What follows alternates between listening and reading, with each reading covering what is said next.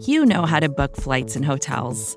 All you're missing is a tool to help you plan that unbelievable travel experience. That's why you need Viator. Book guided tours, excursions, and more in one place. There are over 300,000 travel experiences to choose from, so you can find something for everyone. And Viator offers free cancellation and 24/7 customer support for worry-free travel. Download the Viator app now and use code Viator10 for 10% off your first booking in the app. Find travel experiences for you. Do more with Viator.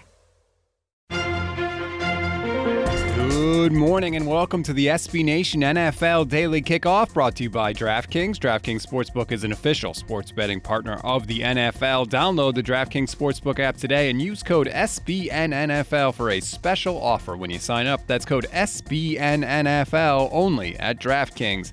I'm Rob Stats Guerrera. It is Friday, October 29th, 2021. Let's kick off your day with the biggest stories in the NFL. Now, I know Thursday Night Football doesn't always give us the most interesting matchups, but that was not the case last night. The undefeated Cardinals, the 6-1 Packers met in the desert, and we got the two teams with the highest combined winning percentage this late in the season in Thursday Night Football history, and this game did not disappoint. The Cardinals trailed for most of the night, but rallied to pull within 3 on James Conner's second touchdown run of the night with just under 11 minutes left in the fourth. The Packers then get the ball and drive 74 yards down the field all the way to Arizona's 1-yard line. And then this happened. Rodgers in the shotgun, leaning in on his left foot, looks to his right, stomps his right foot, gets the shotgun snap, play action. Rodgers pass tipped and deflected away.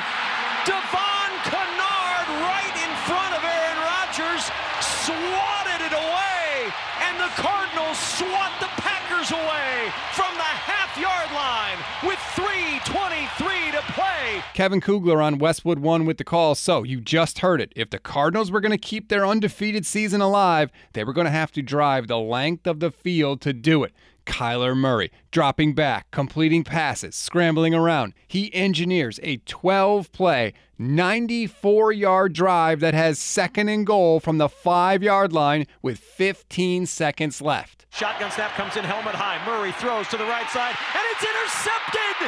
It's picked off by Rasul Douglas.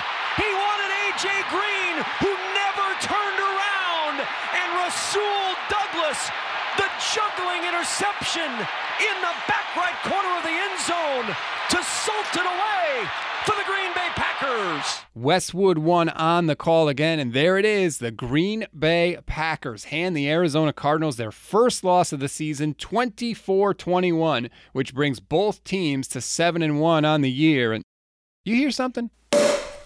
Ah, yes, there it is, the annual champagne celebration of the 1972 Miami Dolphins, still, to this day, the only undefeated Super Bowl champion in NFL history. What a wild second half in this game. The Cardinals throw a pick on their first drive of the third quarter. After that, the teams go for 4 straight touchdowns. The Packers turn the ball over on downs on the 1, and the Cardinals throw that pick in the end zone to seal their loss. Fantastic game. What a win for Green Bay. They were without their defensive coordinator, their top 3 wide receivers, their all-pro left tackle, their all-pro pass rusher, and their starting center, and they still got the win. And this is a big win in the NFC because now that number 1 seed is up for grabs. The Packers are technically the 1 seed right now because they win the tiebreak with Arizona based on this game. But Tampa Bay is also right there at 6-1. Dallas is 5-1. The Rams are 6-1. The number 1 seed in the NFC could go to anybody now, so every other team in the National Football Conference was cheering the outcome of this game. Couple of quick hits for you now beyond Thursday Night Football. Coming off the worst game of his career, Chiefs quarterback Patrick Mahomes got up in front of his teammates this week and delivered a pretty simple message.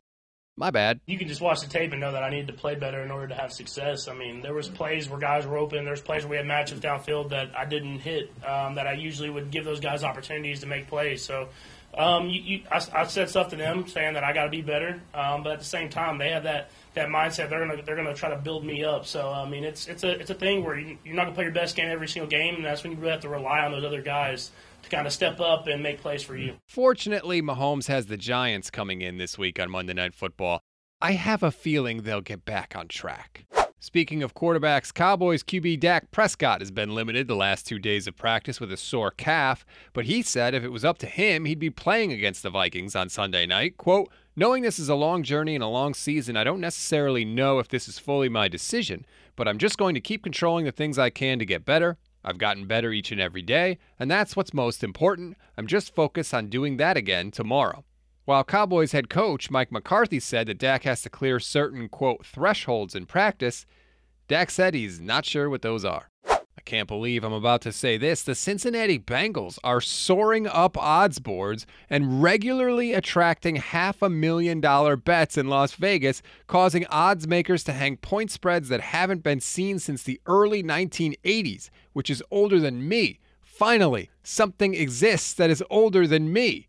And before we go, a little bit of good news heading into the weekend. The Rooney Rule has been expanded. It now requires teams to interview at least 2 external minority candidates for every GM, executive of football operations, and coordinator roles instead of just 1.